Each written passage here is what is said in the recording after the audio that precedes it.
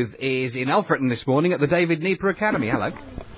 Good morning. Yes, I'm in the main sewing room today, Ian. So in front of me is a large bank of sewing machines, and this is the sewing school, I'm told. The rest of the room is on production, so lots and lots of sewing machines in front of me, some making dresses, skirts, others making trousers. They're all very busy. In fact, some of them have been here since about 7 o'clock this morning. I'm sort of taking it all in here in the sidelines with Christopher Nieper, who is, of course, the Managing Director at David Nieper. Good morning. Good morning, Heidi.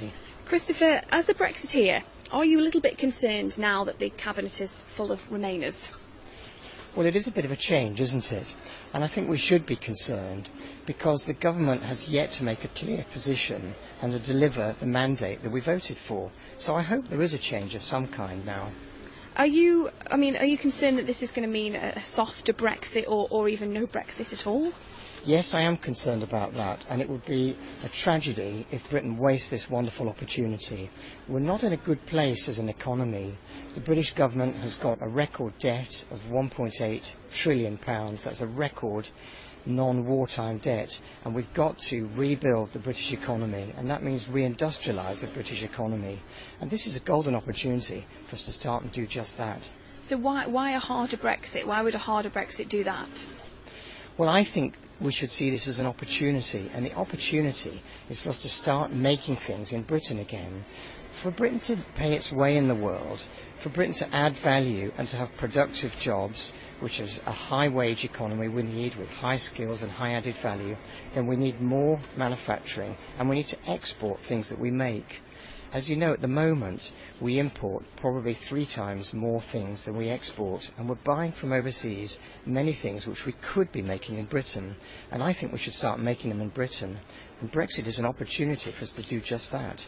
Is that going to happen, though, with Theresa May surrounded by now Remainers? Well, we now have a very awkward situation in the Cabinet. You're right, Theresa May is surrounded by Remainers, and that doesn't reflect the will of the people. The will of the people asked Britain to leave the EU, to take back control of our borders and our laws, and I think most of us here can't understand why the government isn't just getting on with it. Does Theresa May need to go? Well, at the moment she's not going, so we'll have to see what happens. But I think she needs to change the composition of the Cabinet quite radically to reflect the balance of opinion in the country.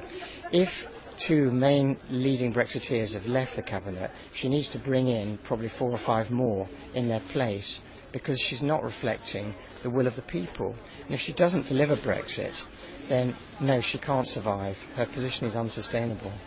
Why are you so confident, Christopher, that this hard Brexit that you keep referring to is so good for business? You've got other firms, large firms like Rolls-Royce, Toyota, all saying that they're slightly concerned about it.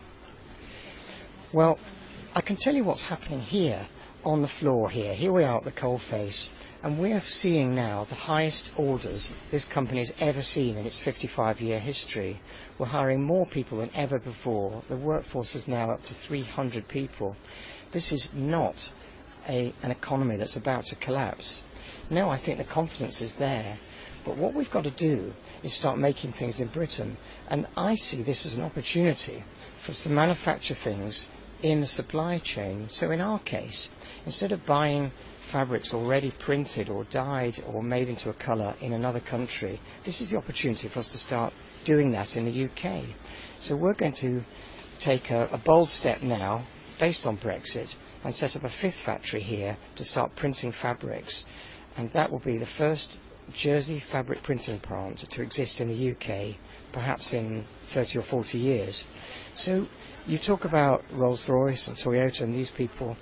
It's a pity if the government is just reflecting the large corporates, because the large corporates are not mostly British owned. Are they wrong then? Are they wrong to be concerned? They are wrong to be concerned, because the British economy is based on all of the companies in Britain. If you look at the German economy, the strength of that comes from the middle-sized companies. They call them the Mittelstand, in the middle of Germany, and they're the ones that support the education and support the schools. And of course the middle-sized and small and middle-sized companies are the future. We shouldn't be beholden to the large foreign-owned multinationals. They're not the future for Britain. Christopher, thank you. Thank you, Heidi. Heidi Booth with Christopher Nieper in Alfreton at David